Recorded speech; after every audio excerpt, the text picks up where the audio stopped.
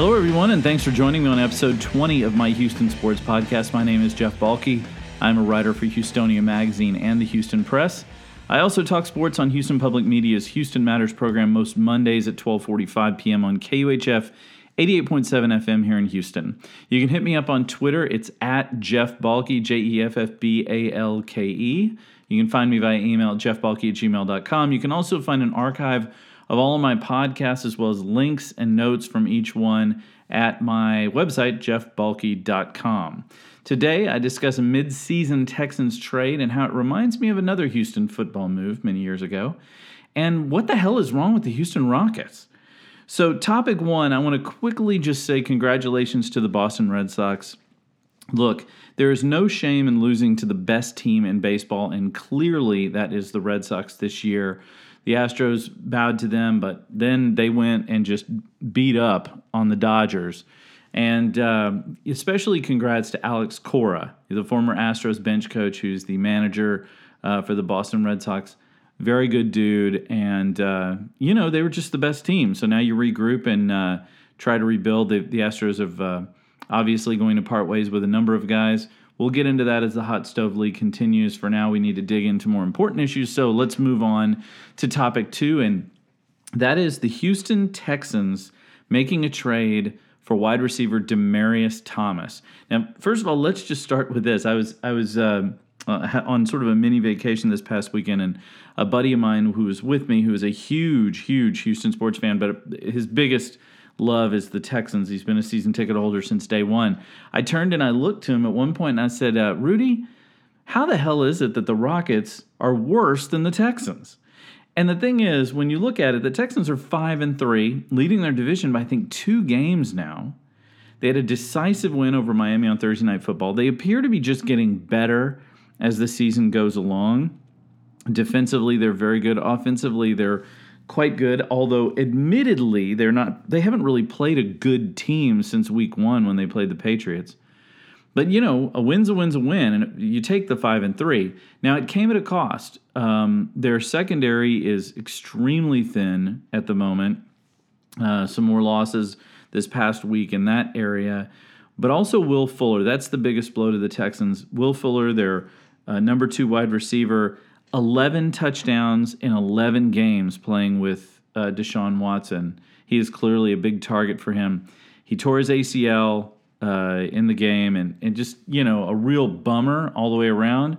But that was at least to a degree soothed by the fact that the Texans made a trade for Demaryius Thomas. Now, Demaryius Thomas, an all-star wide receiver from Denver. He's a 5-time Pro Bowler, former Super Bowl champion. He's been mostly healthy in his career, which is obviously a big deal for the Texans, who can't seem to get their health completely together. Just looking at some of his numbers from the press release, since entering the league in 2010, he ranks 3rd in the NFL in receptions, 3rd in receiving yards, 8th in touchdown receptions. 75 receptions and 900 receiving yards in 6 straight seasons, longest active streak in the NFL. He's played in 115 consecutive regular season games, the longest active streak among NFL wide receivers. So he's very durable. He's also one of only 4 players in the league with at least 6,000 receiving yards and 40 receiving touchdowns since 2013. One of the other in that group is our own DeAndre Hopkins. So he's 30 years old, so this is not a guy who's going to be like a long-term situation for them. He has a non-guaranteed salary next year of $14 million, which is one of the reasons I think Denver was trying to move him along. Denver's obviously kind of made the decision that they're going to be in real rebuild mode at this point. Kind of ironic, the Texans will be at Denver this week in Demaryius Thomas's first game. So Sean Pendergast wrote a pretty interesting little rundown on sort of the Thomas trade and sort of some thoughts on that. Apparently, one of the things, and I've seen this a lot, and it's a little weird because I've seen repeatedly over and over and over again from tweets and posts that the Texans had, quote, a lot of intel on Demaryius Thomas. There's been talk about how they saw him years ago and how they have coaches that worked with him. And, of course, Wes Welker, who's their wide receivers coach, played with Thomas in Denver. So there's a lot of this sort of like, hey, they know a lot about him. And it, like, I don't want to play that, but it does feel a little bit like, hey, we know a lot about this guy, right? It's good. Don't worry. Everything's fine. We've studied a lot. It just feels a little weird. Anyway. And then, of course, he's a great guy, great teammate, which all Texans must be. Sean also mentions how the Deshaun Watson effect will be tested. Deshaun Watson just seems to make everybody better. He's that good. He's obviously gotten better and healthier over the last 2 games. He's going to fly to Denver, apparently. He doesn't have to worry about a collapse lung on the plane now. He was only sacked, I think. I don't think he was sacked at all. Maybe only hit once during that Miami game. So, he's helping everybody look better, including an offensive line that's still not very good. And, Sean also mentions, the Texans play the Broncos, which is beneficial for them because they have, basically an insider. And, this is a different sort of Texans approach. This is not a team that normally probably would have made a deal like this midseason, but they feel like at 5-3, they have a chance to be pretty good, maybe even very good. Although I don't think anybody right now believes they can compete with teams like the Chiefs or the Rams. But it is interesting watching this. Now, when all this has happened, it reminded me of an in-season acquisition for another Texans football team. In this case, it was the Oilers. That player was Webster Slaughter. This was 1992. I tweeted about it, and it's gotten a lot of people responding who remember that deal.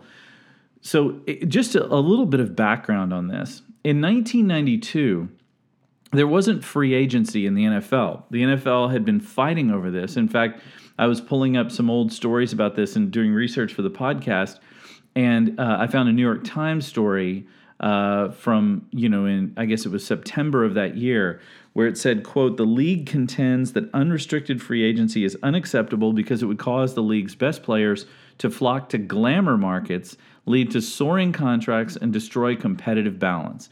So this is the same argument that teams make all the time. They want to control everything. That includes the players. And at the time, they did control the players' movement. Players couldn't just go anywhere after their contract expired. It was kind of, and I think maybe a lot of us, to be honest with you, I had forgotten that was the case when I read this.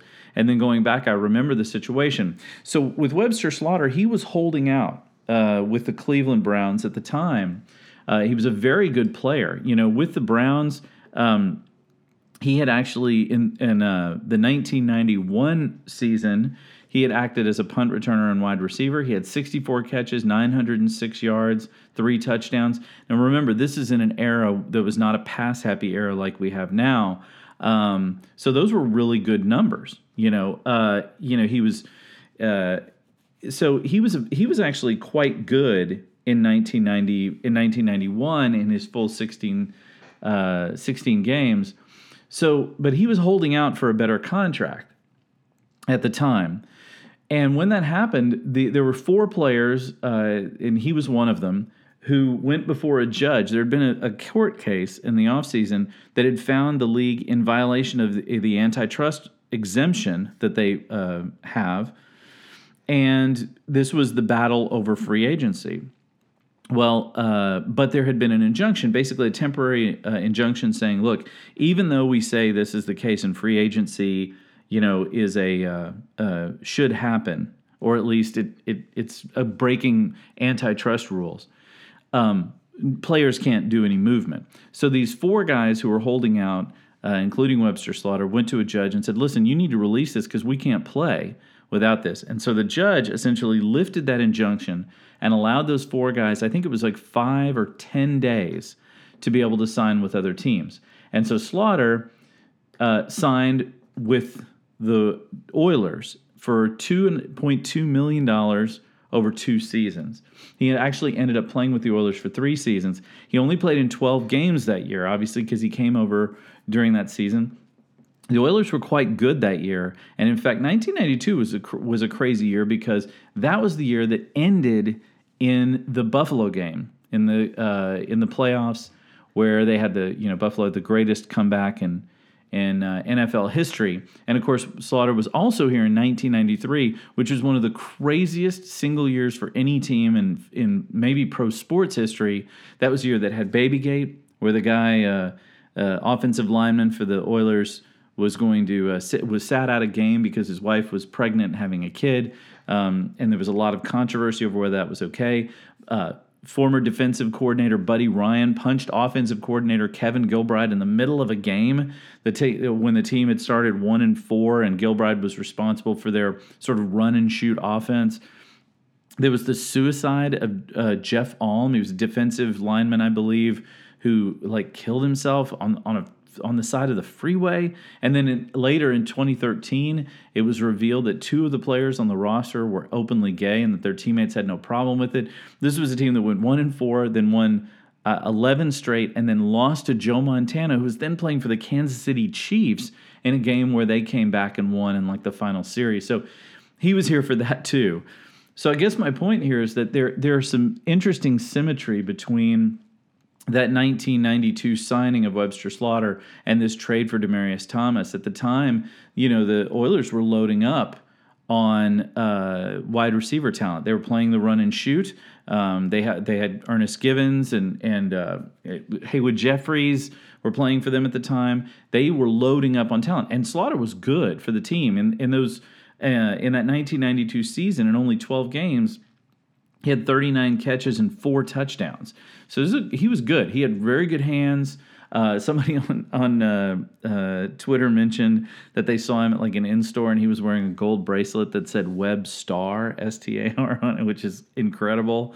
And so, the idea here is we can, with trading for Demaryius Thomas, now in this case, we're trading essentially to replace an injured player. And really, there's a hope that maybe Kiki Kuti will start to get healthy and that hamstring will come back and he'll be able to play. But they're clearly loading up because they think they're good, just like the Oilers were, making moves because they thought they were good. They, Super Bowl or bust. I remember that was a big talking point. In fact, in 1993, Bud Adams, who was the owner of the Oilers, said they're either going to win a Super Bowl or he's breaking up the whole team. And this was Warren Moon was the quarterback at that time as well. So I think, there's another symmetry. You have an African-American quarterback, in Deshaun Watson. Watson is a young guy. Moon was a longtime veteran, obviously. But I think there are some interesting parallels between those two. And hopefully Demaryius Thomas can be as successful as Webster Slaughter was when he came here to the Oilers. But we can also hope that it doesn't end in quite the disastrous and horrible just garbage heap, flaming pile of trash that was the Buffalo game. Of course, we do know one thing for sure. If they do lose a terrible game in the playoffs, it ain't going to be to Buffalo. Anyway, the Texans are this Sunday at Denver. Denver has essentially conceded their season. They're not a very good team. The Texans have a chance. It's good. The weather won't be awful up there. I was looking at the weather forecast. Looks like it's going to be sort of overcast. Temperatures in the 50s should be perfect football weather. The Texans, I think, have a real good chance to be 6-3 after this week. And when you start looking around at what's going on, just not to go back to Sean too much, he'll probably get a swollen head, although he's on the radio every day, so he doesn't need to worry about that. But if you look at the Texans' schedule, which is something he wrote about earlier in this year about how this is a potential sort of quote-unquote Super Bowl schedule for them, you've already seen they haven't played anybody that's been very good really since the Patriots in Game 1. When you look at their schedule going forward, they're at the Broncos, at Washington. Now, the Redskins are pretty good this year, so that could be a tough one for them. But then they're home for Tennessee, home for Cleveland, who's basically the worst team in the NFL, home for the Colts, who are not good. Then they're at the Jets, who are not good.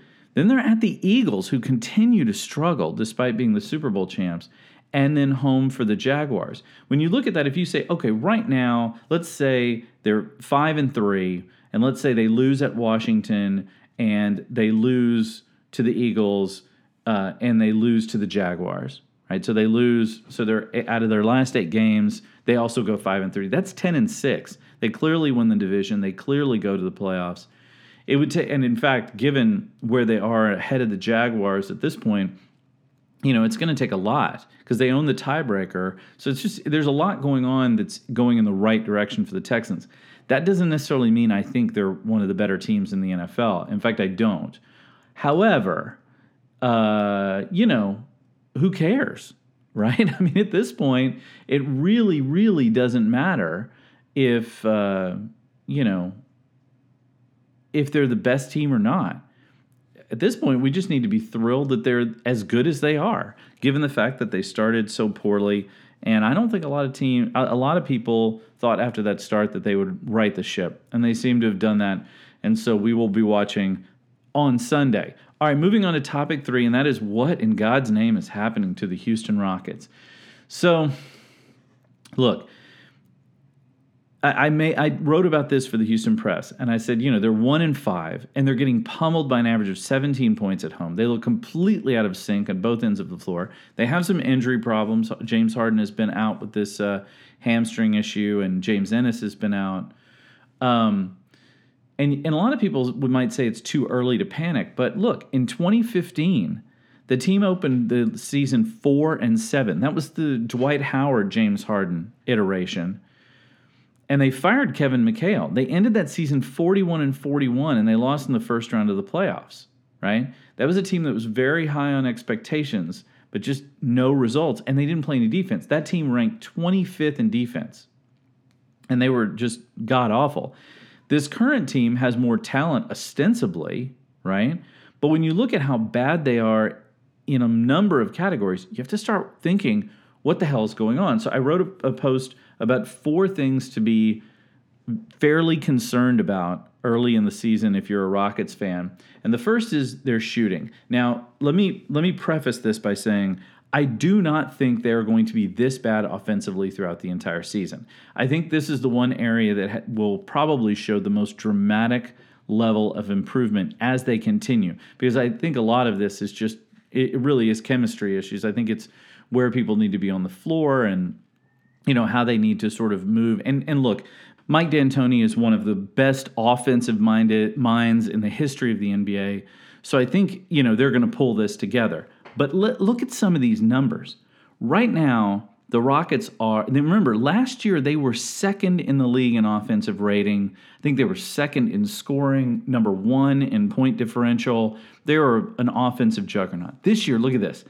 26th in offensive rating, 26th in scoring, 28th in point differential, 29th in field goal percentage, 21st in three-point percentage, and 27th in free throw percentage, of all things. Chris Paul said the other night during a post-game interview that he couldn't hit the ocean from the boat. Well, neither can any of his teammates. And look, the Rockets are only 12th in turnovers. Right? So they're not a horrible team in turnovers. They're about where they were last year in turnovers, which means they just can't shoot straight right now. Chris Paul is shooting 39% from the field and 34% from 3. Gerald Green, 38% from the field, 29% from 3. Carmelo Anthony, 37% from the field, 34% for 3.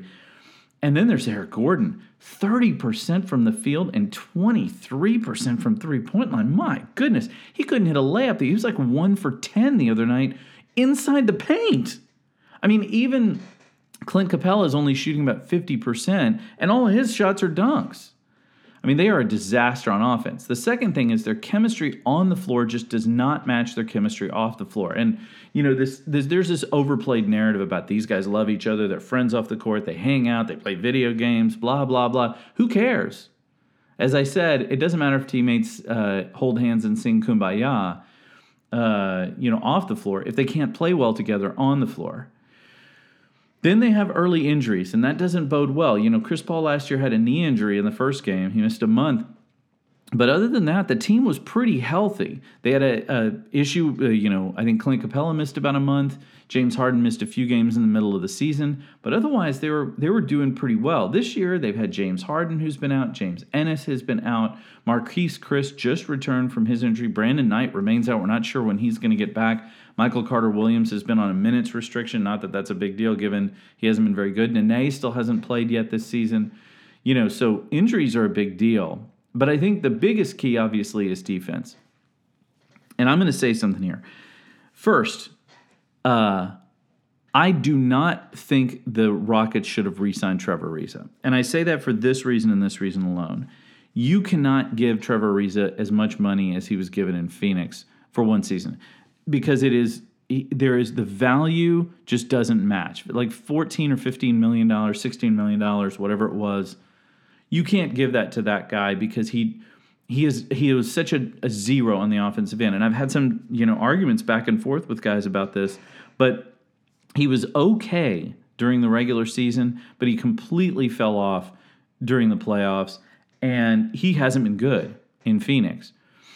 I'm also going to say that Luc Mbah a Moute, to me, I write him out of this equation because he missed a big chunk of the season with injuries, and I don't feel like he really was the glue sort of that held all that together. To me, the Carmelo Anthony deal was really just swapping Carmelo Anthony for Ryan Anderson. And right now, unfortunately, it doesn't look like it's doing much good, but I don't feel like it was a swap for Ariza. It's not Melo. This was more James Ennis for Ariza. Now, as Ben DuBose, a friend of mine and a guy who does the Locked On Rockets podcast has mentioned, he thinks that the new rules about grabbing players and not allowing free movement has hurt James Ennis, and he's going to have to adjust to that. We'll see once he gets back from injury. But I think maybe the two biggest problems were the chemistry loss of Ariza, because clearly he was, at least defensively, was kind of the glue that sort of held all this together. And then also the retiring of assistant head coach Jeff Bzdelik, who was the architect of the defense and had them go from, the sixth-rated defense last year through the first half of the season to like the second-rated as we went, or second or third-rated throughout the second half of the season. They're clearly not on the same page defensively, and it is a mess right now. I'm not sure what the answer is. Maybe they'd make a trade for Jimmy Butler, but I'm not sure if that doesn't do anything but just, toss another log in the middle of this flaming fire. I do think they're going to have to obviously do something. There's been a lot of talk about how they've kind of lost their swagger. This is the time of year where they have a chance to work things out. But in the Western Conference, you can't sit around and wait on it. You can't end up in the playoffs like 6th or 7th and expect to do any damage. You have got to make a move. And I think the Rockets are just going to have to, trudge their way through it. Now they play at Brooklyn tomorrow and then at Chicago, two of the worst teams in the NBA right now. Now, if they lose one or both of those games, then maybe the wheels really are off, and maybe we really just need to blow the whole thing up and say, screw it, this season's done. But let's see what they do. Let's see if they can sort of turn it around. That whole idea of, Mike D'Antoni had last year of who cares what's next. I think that's an important thing for them. They need to stay in that mentality and see if they can right the ship, because they really need to do it over the next few weeks, or the wheels really are going to come off. So let's hope they do that. Okay, that's going to do it from me. Just a quick reminder, I'll be back on Houston Matters on Monday, November the 5th, and back here on the podcast for episode 21 next Thursday. Again, you can find me on Twitter at Jeff Balke, via email, jeffbalke@gmail.com, and you can check out previous episodes and links to the things I discussed here on my blog at my website, jeffbalke.com. I hope everybody has a good week. We'll be very interested to watch Demaryius Thomas this weekend. Y'all have a good one. We'll talk to you next week.